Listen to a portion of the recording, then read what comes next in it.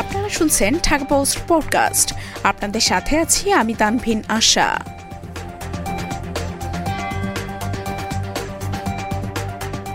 সন্তানদের মধ্যে দ্বন্দ্ব, ২৮ ঘণ্টায়ও হয়নি সরকারি কর্মকর্তার দাফন।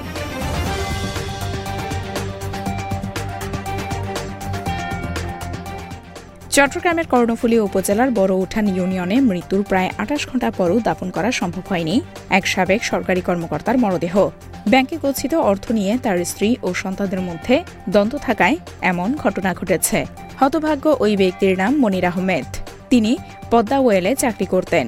চাকরি জীবন শেষ করে গত কয়েক বছর আগে অবসরে যান। এরপর দীর্ঘদিন ক্যান্সারে ভুগে শনিবার দিবাগত রাত 7:30টার দিকে চট্টগ্রাম নগরের একটি বেসরকারি হাসপাতালে মৃত্যুবরণ করেন। কিন্তু রোববার রাত 11টা পর্যন্ত তার মরদেহ দাফন করা সম্ভব হয়নি।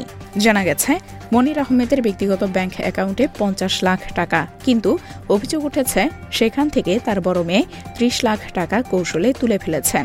এমন অভিযোগ তুলে তার স্ত্রী এবং অন্য 2 ছেলে ও 2 মেয়ে মৃত্যুর পর প্রায় 28 ঘণ্টা পেরিয়ে গেলেও তার মরদেহ দাফন করতে দেননি। অর্থের বিষয়টি সমাধান করতে তারা সালিশ বসান। এমন সময় উঠানের এক কোণে লাশবাহী গাড়িতে পড়ে থাকে মনিরের মরদেহটি। এ ঘটনা জানতে পেরে ঘটনাস্থলে যায় কর্ণফুলী থানা পুলিশের একটি দল। কর্ণফুলী থানার ভারপ্রাপ্ত কর্মকর্তা দুলাল মাহমুদ রোববার ঢাকা পোস্টকে জানিয়েছেন, টাকার হিসাব না মেলালে প্রশাসন এবং স্থানীয়দের মধ্যস্থতায় সোমবার সকাল 9টায় জানাজা শেষে মরদেহ দাফনের সিদ্ধান্ত হয়েছে। এ ব্যাপারে ওসি দুলাল আহমেদ বলেছেন, শনিবার রাতে মারা যাওয়ার পর রোববার সকালে মনির আহমেদের মরদেহ বাড়িতে আনা হয়। টাকার হিসাব না মেলায় তার স্ত্রী এবং ছেলে মেয়েরা তাকে দাফন করতে দিচ্ছিলেন না। নিহতের এক ছেলে বিদেশে থাকেন। তিনি আসবেন বলে কালক্ষেপণ করতে থাকেন বাকিরা, তবে শেষ পর্যন্ত তিনি আসছেন না। এরই মধ্যে রোববার রাতে সিদ্ধান্ত হয় টাকার হিসাব না মিললেও সোমবার সকালে নিহতের মরদেহ দাফন করা হবে।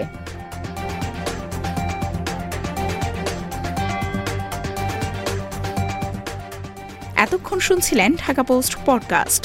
দেশ বিদেশের সর্বশেষ খবর জানতে ভিজিট করুন www.dhakapost.com।